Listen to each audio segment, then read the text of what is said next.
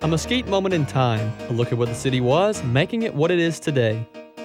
Shortly after the turn of the 20th century, Mesquite's townsfolk were in a predicament concerning schooling for their children.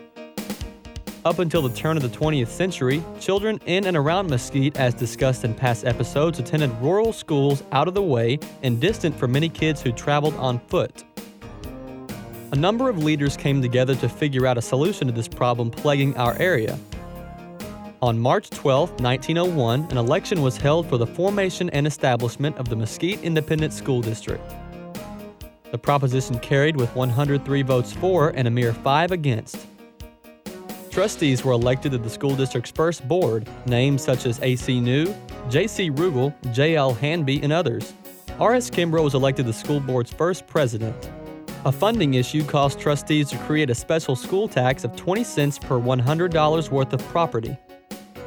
The newly formed district made immediate plans to construct a larger, modern, 2-story brick schoolhouse to accommodate the 300-member student body throughout the 11 grades offered.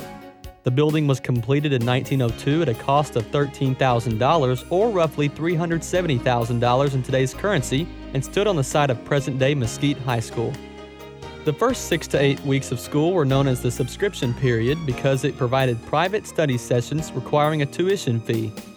The tuition rates were $1.50 per student grades 1st through 3rd, $2 grades 4th through 5th, $2.50 grades 6th and 7th, and $3 grades 8th through 11th.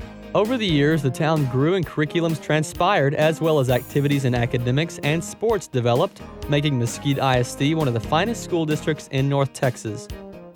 Nearing 120 years of service to the community, Mesquite ISD has formed a long list of accomplishments throughout their history, and recently, to only name a few, within the past 5 years, Mesquite ISD received national recognition as one of the top 150 workplaces in the country.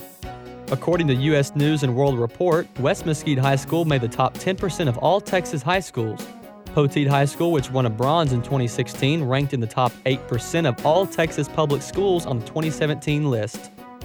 Also in 2017, Mesquite ISD was recognized as one of the best communities for music education.